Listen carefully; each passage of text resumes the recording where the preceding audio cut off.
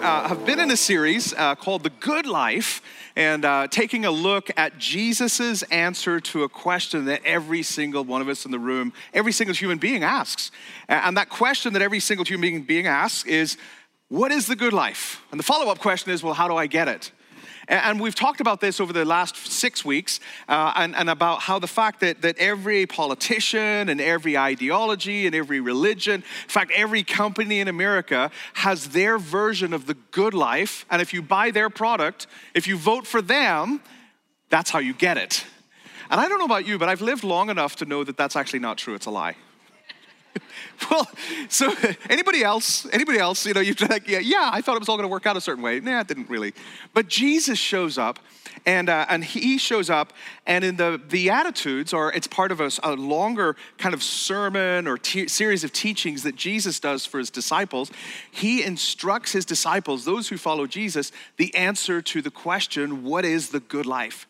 And the good life, according to Jesus, or this beatitude that we've been looking at, these beatitudes, the beatitudes are kind of the summary of the Sermon on the Mount. And in fact, we're going to learn today, as we're going to look at a couple of different passages through the Sermon on the Mount, that Jesus introduces a theme, and then he carries that theme and touches on it through the rest of the sermon, or the rest of this series of teachings. But Jesus shows up. And these Beatitudes are the summary of this greater sermon and the kind of the starting point for all of these thoughts that he wants his followers, disciples of Jesus, he wants us to learn and understand. Now, the other thing that we've learned is that, so we've learned number one, that this is Jesus's answer to what is the good life. The other thing that we've learned is that it's pretty terrifying. Like, really? Like you want me to be poor in spirit? I would prefer to be rich and happy. You want me to mourn? I live in America. Pursuit of happiness, baby, right? And so we recognize that if you read them on the surface, they can be pretty terrifying. But I'm hoping that this series has helped you understand a little bit more clearly what it is that Jesus is actually teaching, that there's some depth and richness to what he's wanting us to understand. And I showed this chart 2 weeks ago, and I think it was worth showing again, because I want us to understand that Jesus is a master communicator. And the way he laid out the Beatitudes was he was trying to help us understand that you've got to empty yourself of some things so that you can be filled with something or have a new appetite, as it were. And when you have a new appetite, you end up living life a different way. And so on the front side of the Sermon on the Mount, he says, listen, poor in spirit, you bring nothing to the table. You're spiritually destitute. You're at the mercy of another.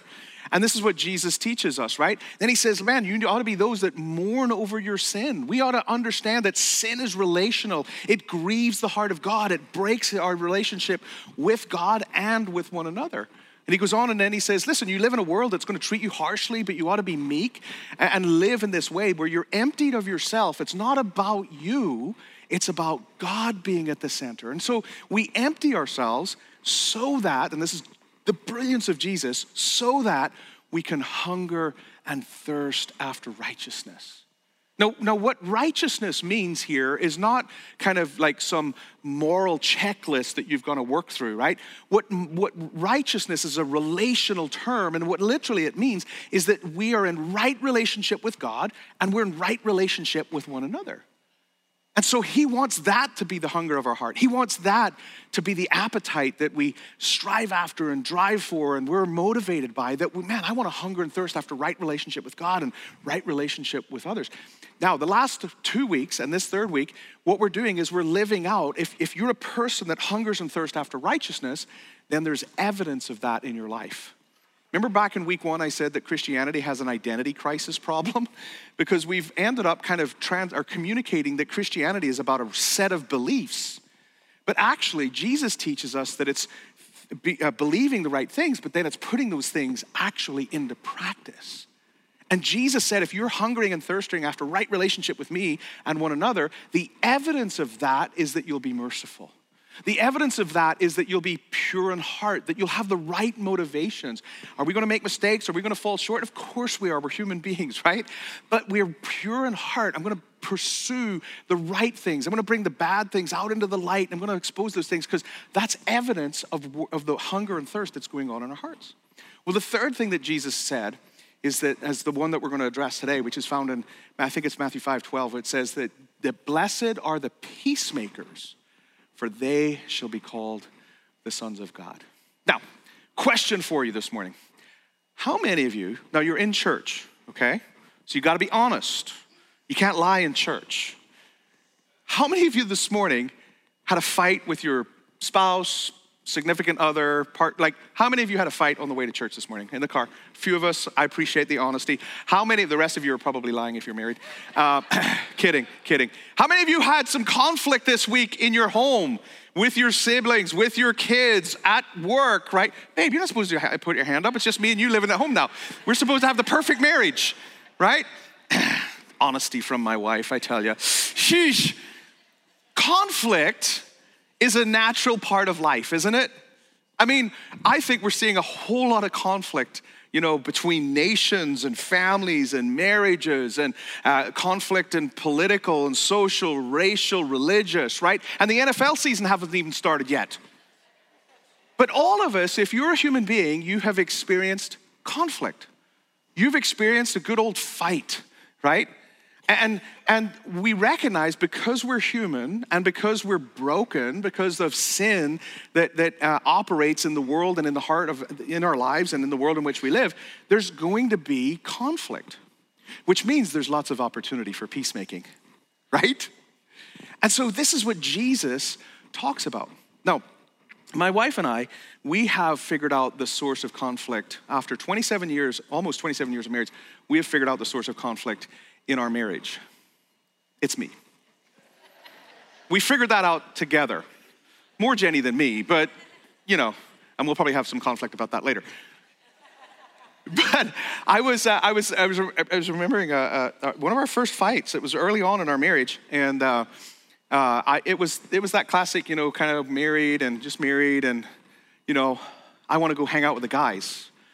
Babe, do you mind if you just hang out with the guys, kind of miss hanging out with the guys, And Jenny's like, honey, I really want to be with you.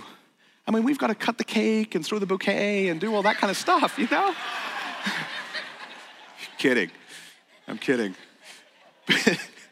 But one of my, in fact, the best man of my wedding, he got married many years after Jenny and I got married. They've been married probably about 15 years. And he tells the story when he was young. He was just married, and he was a pastor at a church, and he was preaching that particular weekend. And I know none of you have ever experienced this, and any of the husbands especially have never experienced this in this room. But he's out in the car waiting for his wife. And she's, got a few things she got to take care of, so her name's Melissa. So Mike's in the car, Melissa's getting ready. Finally, Mike does what every young, dumb husband does and lays on the horn. All right? If you're just married or thinking of getting married, don't do that, okay? Anyway, he lays on the horn. Finally, she comes out, and then he figures, look, to add insult to injury, I'm going to correct her. Listen, I'm the man of God. I've got to preach a message, We're not running late to church, To which she responded by taking the bowl of cereal that she had just brought into the car and dumping it all over him. Fortunately, that didn't happen to me today. So only because Jenny and I drive separate cars, which is a great solution to conflict, by the way. But conflict is inevitable, isn't it? You've experienced it today. You've experienced it this week. You're going to experience it tomorrow. It just is a natural reality of the world in which we live, because things are broken, and because of sin, there is conflict. But what we recognize is that we need Jesus' vision for peace, because you recognize that God is a God of peace. In fact, there are some 400 references in the Bible to God being a God of peace, or caring about peace. And I love this verse in Romans chapter 16:20. It says this: the God of peace will come with a warm blanket. And no, this is what it says. I love this. Look what it says. The God of peace will soon crush Satan under his feet. Isn't that awesome?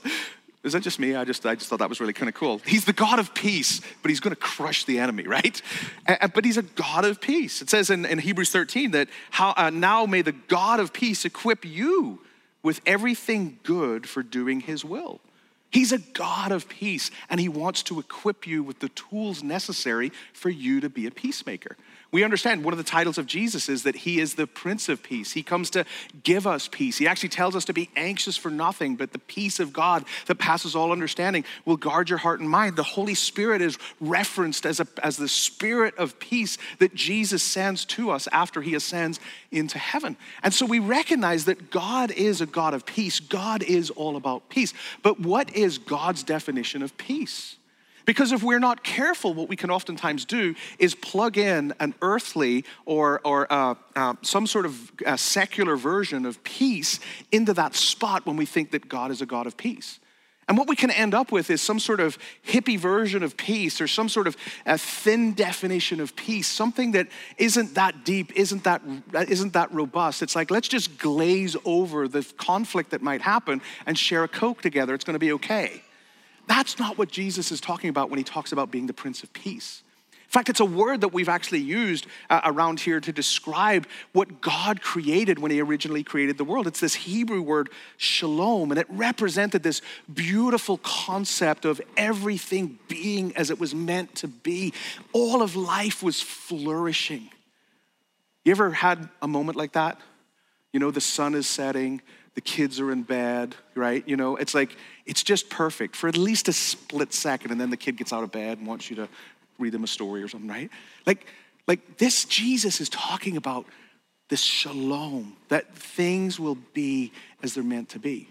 And so this is God's definition of peace. And we recognize that because of the fall and because of sin, that all of that has gotten disrupted, but God's desire hasn't changed. God wants to lead us to a place of shalom where everything will be as it was meant to be. But not only does God want to lead you and I there, he wants you and I to participate in it with him. Because we ought to love and pursue the things that God loves.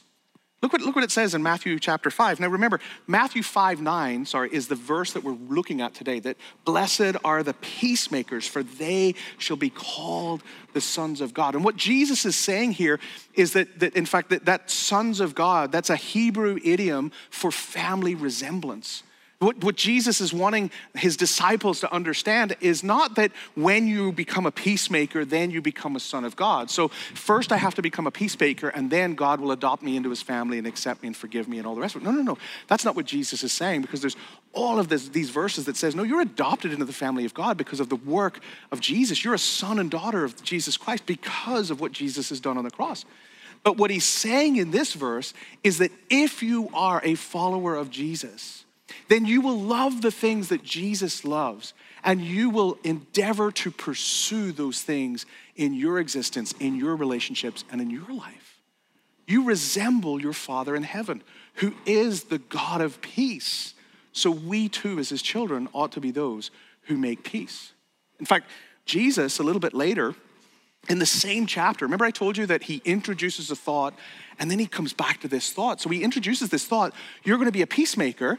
And then he says this in verse 43 of chapter 5 of Matthew. He says, you've heard the law that says, love your neighbor and hate your enemy.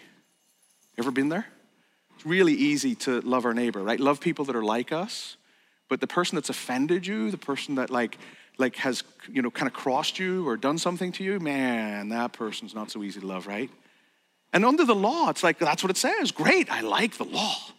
But then he goes on, he says, and this is because Jesus supersedes the law. Jesus raises the bar for us. And he says this, but I say, love your enemies. Do good to those who hate you. Pray for those who persecute you. In that way, you will be acting as true children of your Father in heaven. And so Jesus is reinforcing, just a few verses later in the same chapter, he's reinforcing this idea that you've got to be like your Heavenly Father, and your Heavenly Father was he's the God of peace, and he wants you to be a peacemaker. So what does it mean then to be a peacemaker? If peace is this idea of shalom, like the way things ought to be, the way things God designed them to be, what does it mean for you and I to be peacemakers? Well, quite simply, it means this. We are those who promote God's peace, shalom, God's heart, God's desire. And we're not those who just believe an idea, as we've been talking about, and what the Beatitudes teach us. We're those who actually put this into practice. And that's where the hard work of being a Christian comes in. That there's actually work, there's actually responsibility on your and my part to follow through with what Jesus teaches us. It's not just, I believe it. No, I got to put this stuff actually into practice. And that's where, you ever had one of those ideas where it's just like, that just sounds like a great idea until you actually go and do it? Like Kentucky Fried Chicken. Anybody ever been there? Like you see an ad for Kentucky Fried Chicken. I don't know what it is. It's like, man, that just sounds so good. And then you go and buy it and you suffer for 3 days. Like that was a really good idea that didn't turn out to be a good idea. And sometimes we do the same thing with the Bible. We read the Bible and we go, yeah, God's a peacemaker. Yeah, I'm gonna be a peacemaker. Hey, what about that person that's offended you or you have some conflict right now? Great idea, but that's all it's gonna be, an idea, right? God actually calls us not just to be believers, but be doers of his word. And so we have a choice, right? This idea that peacemaking can be a good idea, but how do you respond? Now, most human beings respond in one of two ways. And you may have heard these terms, fight or flight. I realized when I did fight that I have to do some sort of motion for flight. I feel weird right now. Anyway, it's okay. It's okay. Stay with me. But that's how we tend to, isn't it? We tend to go into these situations where there might be conflict and we tend to fight or flight. We tend to go on the attack or we tend to avoid.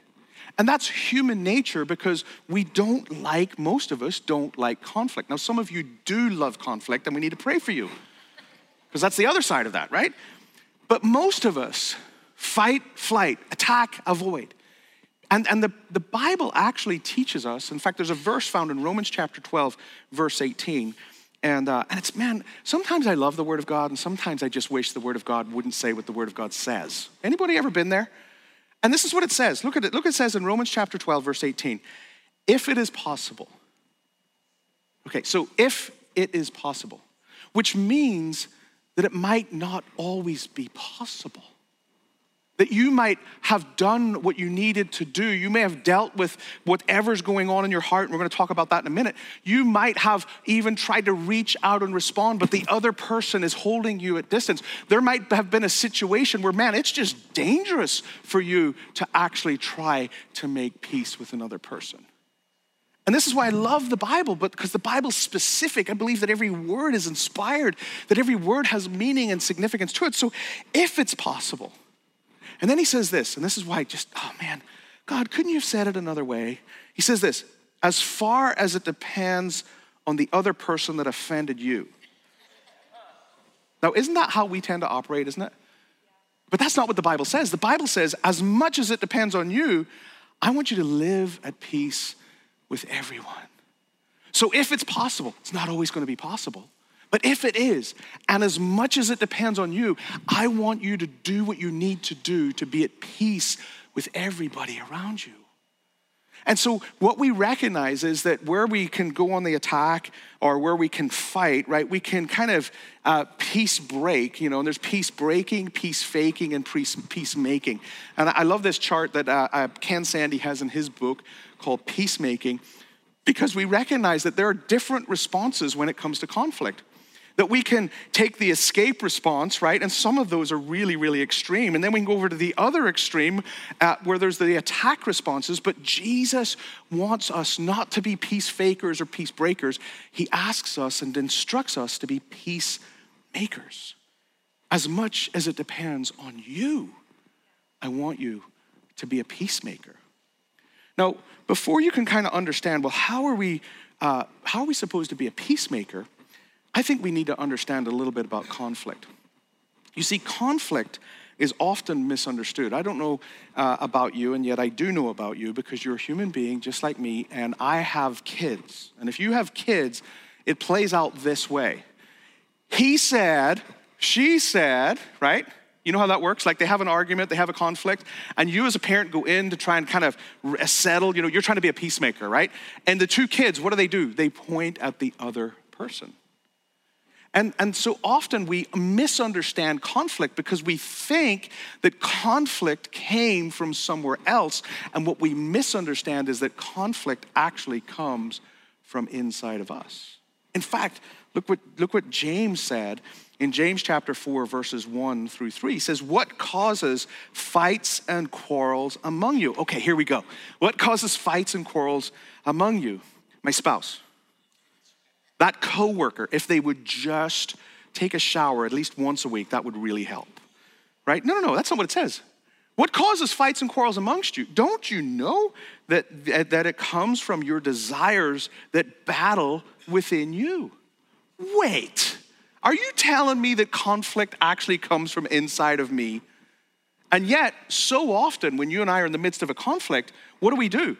We point the finger at the other person. If they just hadn't have, and if they had, right? And so often we point the other direction when what the Bible tells us is to look inside of yourself. He goes on and says, you desire but don't have, so you kill. You covet and you do not get what you want, so you quarrel and fight. You do not have because you do not ask God. And when you ask, you do not receive because you ask with wrong motives. And what Jesus is trying to help us understand, or what James is who's the writer here, and God's trying to help us understand through this, is that the cause of conflict is unmet desires in your heart. Not the other person, in your heart. Now, I happen to have here Mr. and Mrs. Mason jar. And as you can tell, Mr. Mason, he's a bit of a hipster, a little bit like Scotty Vischer. He's got that handlebar mustache. Scotty doesn't have the glasses, so this guy's a little bit more hipster. But you know how this works, don't you? You're in marriage, right? Or you're in a relationship, or maybe it's a coworker or whatever the case might be. And there's a bump that happens. In fact, maybe you guys were just kind of happily driving and somebody says something and all of a sudden there's a little bump. Ooh. And then what happens? Did you see what pink beads just came out of you, right? And you point to the other person, don't you? I see some of the husbands and wives always they're nudging each other right now, it's like, yeah, are there any pink beads coming out, any blue beads coming out, right? The point is simply this, right, is that what happens when there's conflict, what happens when we bump one another is something comes out of us, but what we have a tendency to do is look at what comes out of the other person. Their words, their attitude, their actions. And what James is actually telling us is, don't you know that where the conflict and the quarrels come from? It's what's inside of you. Doug's going to kill me. I have made a huge mess. Hopefully I don't slip on those beads. But the point that I'm simply trying to make is that where does conflict start? The evolution of conflict starts with your desires. And once again, there's desires that are just wrong, inherently wrong, right? Like vengeance and lust and greed, right? But there's desires that you have that are not inherently wrong, man. I just want some peace of mind. I just want my kids to love me. I want them to say thank you, right? Like there's nothing wrong with those desires. But when those desires are not met, there's a choice that takes place in our life, isn't there? And we can either trust God and say, okay, didn't happen. I'm going to pray for that person. I'm going to love that person. I'm going to trust God to fulfill whatever that thing is. Or we can go the other route, which is what we oftentimes do. We take it into our own control. And what happens is when those desires go deeper and deeper and deeper inside of us, they become demands.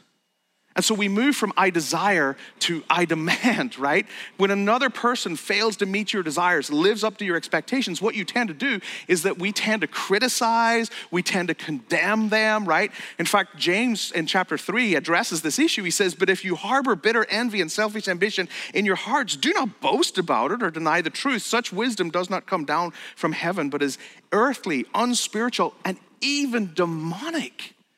And so what James is saying in this letter is he's saying, hey, you got bumped. You had desires and expectations. That other person didn't meet them. But now all of a sudden, if they don't meet them, your deep sense of fulfillment and satisfaction is going to be rocked. And in that sense, what we do, and you know this because you've done this, I've done this, is that what happens is we start to judge their motives, don't we? Right? Oh, if you loved me, you would do this for me, right? You ever been there? Right? And sometimes we don't say those things, but we place expectations on other people that start as desires but become demands. That if they don't do this, I'm not going to be satisfied. I'm not going to be fulfilled. And what inevitably ends up happening is that we start judging the other person. And sinful judging often speculates over another person's motives. Have you ever done that? You ever been like, I just know that they woke up this morning and the first thing that they did was they were going to try to figure out how to annoy me. And that's why they ended up doing that, right? Like it's like we drive ourselves crazy thinking and assuming another person's motive without actually understanding. So what happens with conflict is that this desire becomes something so deep in me that if you don't do it and fulfill it, it's this demand. And then when you don't satisfy that, then I'm going to judge you. I'm going to judge your motives. And you know what the last step in the evolution of conflict is? I punish you. Have you ever been punished? Or maybe you've been the one that dole out the punishment, right? Because when an idol, and that's really what that is, because an idol is when you need to find satisfaction in something or someone other than God. And so if that person doesn't fulfill that desire, you're not going to be satisfied. It becomes an idol in our lives. And what an idol always needs someone to pay, doesn't it? There always needs to be a sacrifice. And so what we end up doing is I desire, I demand, I judge, and then finally I punish. I punish by giving the cold shoulder. I punish by hurtful words. I punish by trying to hurt them, you know. Now, of course, we never admit to that stuff, right? But this is how conflict oftentimes evolves between human beings. And what Jesus is saying, he's saying, listen, I don't want you to become angry and use hurtful words and withhold affection and have negativity towards that person. I want you to actually be a peacemaker. And so how is it then, Jesus, that I'm supposed to become a peacemaker? And I think there's three very simple things that we could easily put into practice as followers of Jesus. And the other thing that I love about the Bible is that not only does Jesus say, hey, I want you to put this into practice. He says, I've given you my Holy Spirit that actually gives you the grace and the power and the ability to actually do these things. But as human beings and followers of Jesus, we got to stop and say, man, I'm not going to live that way. I'm going to live in the way of Jesus. I'm going to follow his example. I'm going to resemble my Father, who's the God of peace, by being a peacemaker. So how do we do it? Well, the first thing I think is this. Number one, we have to accept the peace that Jesus offers us. You see, what we recognize about God is God doesn't fake peace. See, when Adam and Eve sinned, and in them all of the seeds of all humanity sinned, it says that sin entered the whole world. Jeff used that verse out of Romans 3:23, that all have sinned and fallen short of the glory of God. And what happened in that moment is that Jesus, who created shalom, or God who created shalom, right? Everything was as it was meant to be. When sin entered, it infected everything, and most especially our relationship with him. We were designed to be dependent upon him. Every good gift would come from our Heavenly Father. Everything that we could ever need to be flourishing and thriving in life is found in Jesus. And so when that happened, that fracture happened, there was a rebellion that took place. We shook our fist at God. We turned our back. We became judge and jury over God, when in fact God had every right to be judge and jury over us. And when he looked at a sinful humanity, he said, what you actually deserve is death, separation from me forever.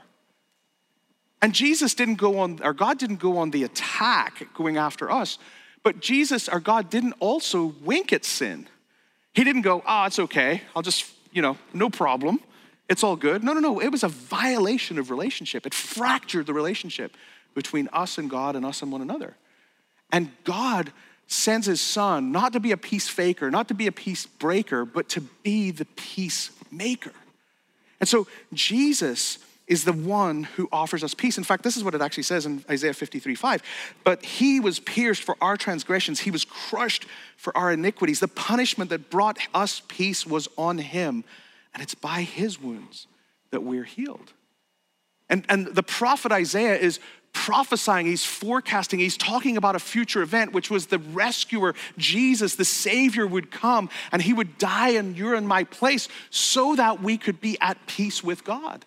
So that which separated us, that which fractured our relationship. Remember, those who hunger and thirst after righteousness, you can't hunger and thirst after righteousness in your own strength because you're spiritually bankrupt. But Jesus comes and fills that gap as the peacemaker so that relationship can be restored. I love how Thomas Merton says it. He says it this way: we are not at peace with others because we're not at peace with ourselves. And we're not at peace with ourselves because we're not at peace with God. And all of our efforts in our own strength to be peacemakers will fall woefully short because the motives of our heart haven't been transformed by the redeeming work of Jesus on that heart.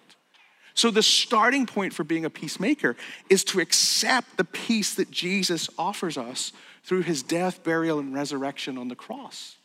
And this is what I love. It's not like just some past events. It says that he is the Prince of Peace that gives you peace. Be anxious for nothing, but the peace of God that passes all understanding. So even that conflict, even that fight, even that disagreement, something even maybe more serious than all of that, Jesus is right there with peace in the midst of that storm. And just like he spoke to the storm and said, peace, be still. Can I tell you, there are things that only God can do. There are circumstances that you maybe are facing right now where you're feeling this kind of conflict, this headbutting of one another, metaphorically, not actually, right? And there's this conflict that might be going on in a relationship that you have, and it's only Jesus that can give you the peace that ultimately will turn that from conflict into peace. So it starts with accepting, not once, not twice, but every day, Lord, I need your peace. You're the Prince of Peace. You give me peace. I don't want to be anxious. I don't want to try to figure this out in my own strength. My starting point is you. I need the peace that only you can give me and that you promise me. But the second step is this. We have to look inwardly to ourselves. If conflict starts by the desires that are going on in our own hearts and what comes out of us, then naturally the next step is that we ought to look inward, not to the other person. In fact, Jesus said it this way a little later in this same series of teachings in chapter 7. He said this in verse 1, do not judge others, and you will not be judged. For you will be treated as you treat others.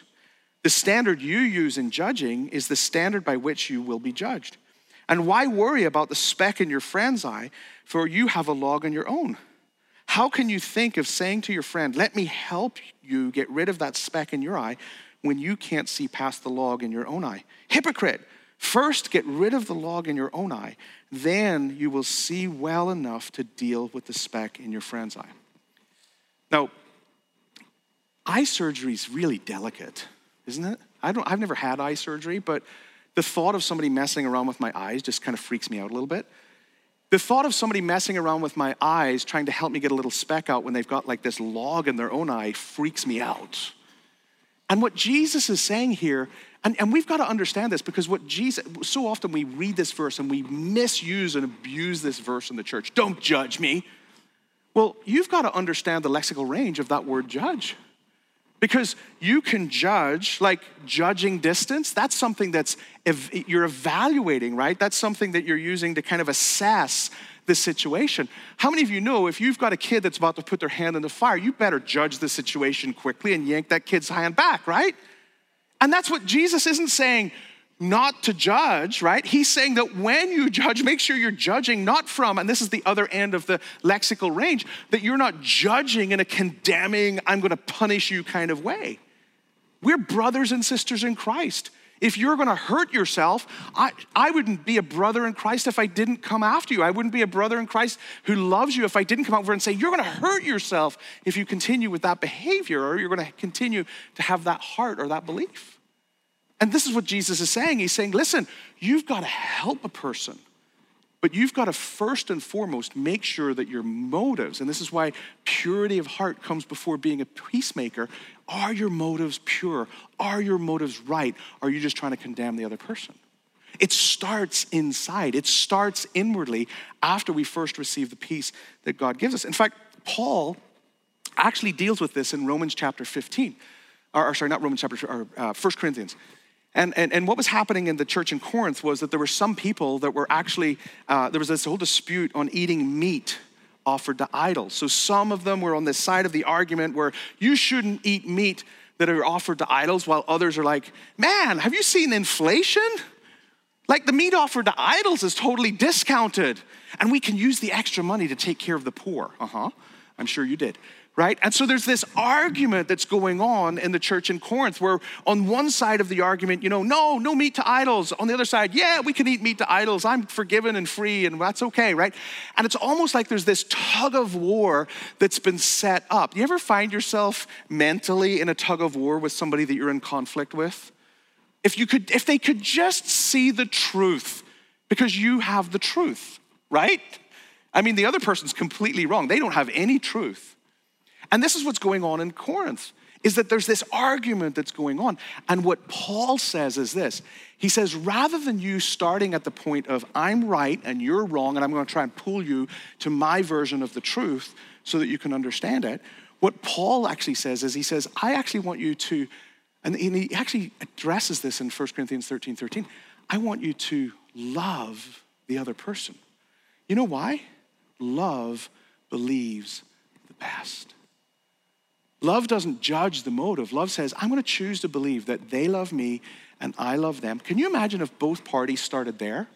Rather than a tug of war, what would happen is we would push one another to help us understand the greater truth, that relationship motivated by love is way more important than whether meat gets eaten for idols or not idols. And that's why Paul basically answers the question in Corinthians and says, I'm going to have a salad. Why? Because relationship matters more than the conflict, than my version of truth. And so we've got to be those who start by receiving the peace of God. We've got to look inwardly, right? Because relationship motivated by love matters way more. Love is the aim. Love is the ethic of Christianity. Not some whimsy, flimsy version of love. No, a robust, I'm willing to lay down my life for another person kind of love. And then the final thing is simply this. We have to put it into practice outwardly. Like love, like peacemaking is not just a good idea. All that Jesus is teaching us as his followers is not just believe this stuff and then don't do anything about it. No, I'm going to believe it and I'm going to put it into practice. And as I close this morning, I want us to I'm going to really quickly kind of go through this passage in Philippians chapter 4 because Paul practically addresses how do I put this into practice outwardly? And here's what he says in Philippians chapter 4, verse 4. The first thing, rejoice in the Lord always. And again, I say rejoice. You guys, maybe some of you grew up in church, rejoice in the Lord always. And again, I say rejoice in the Lord. You guys know that one? Well, that was actually a verse that Paul wrote. And it was like he said, I want you, the starting point, if you're going to practice peacemaking, the starting point is that get your eyes off of the other person, get your eyes off the circumstance, and get your eyes on me. Rejoice in me because in me you've received peace with your heavenly Father. And he doubles down. And again I say rejoice. And then he goes on in the next verse and he says this in verse 5, let your gentleness be known to everyone. In other words, be gentle. Now that's really hard when you're wanting to fight with somebody or even if you're trying to escape, because what you have to do in the evolution of conflict is I judge and I've judged your motives and your motives are that you're trying to hurt me. And so I don't know if you've ever done this, but you ever kind of reasoned out the argument that you're going to have, the imaginary arguments in your head? You've done it, right? Like I'm going to say this and I know they're going to say this because this is totally what their motive is, right? And I'm going to respond by this and this and this and this. And before you know it, you've ratcheted it up in your head to some sort of maybe even physical fight. I was chatting with somebody in between services and they were like, man, I felt really convicted because I wanted to punch the person really bad, I'm like, yeah, that's probably not a good thing to do, right? But the point that I'm trying to make is that what Paul says and to the Philippians is that I want you to be gentle.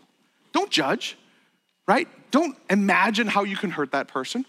Be gentle because your heavenly Father has been gentle. A gentle response diffuses the anger according to Proverbs 15:1.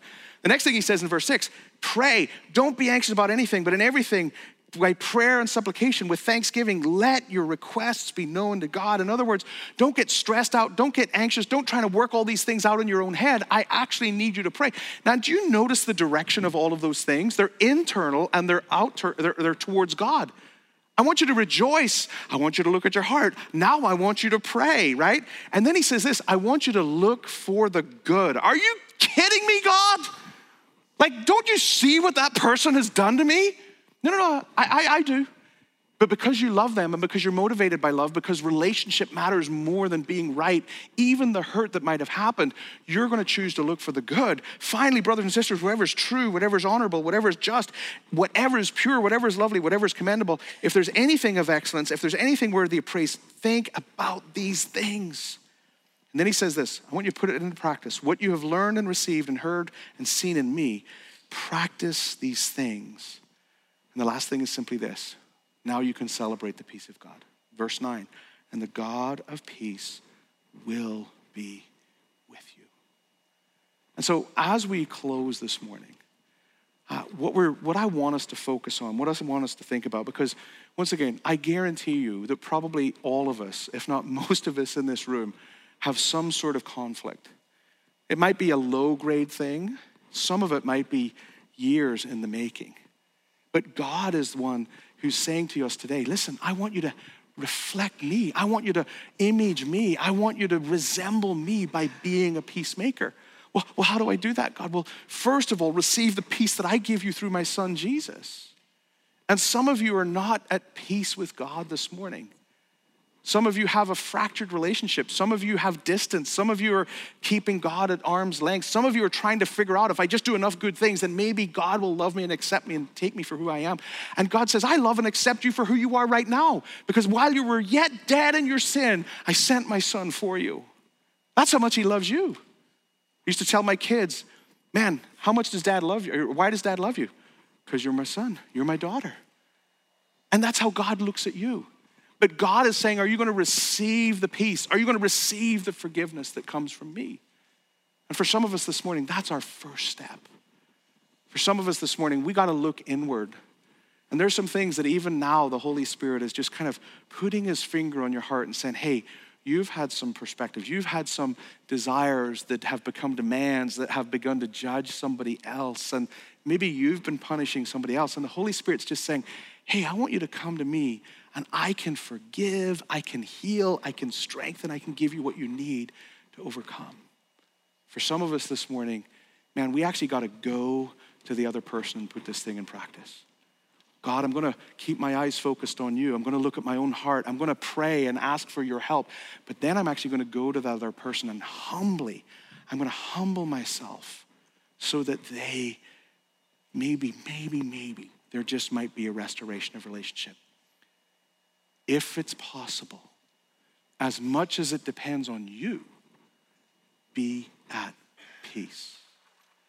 And so as we close this morning, I want you just to close your eyes just for a second. And I want to ask you just practically, and this is what I love about Jesus, because he's present and he's always working with us. He's always working in our hearts.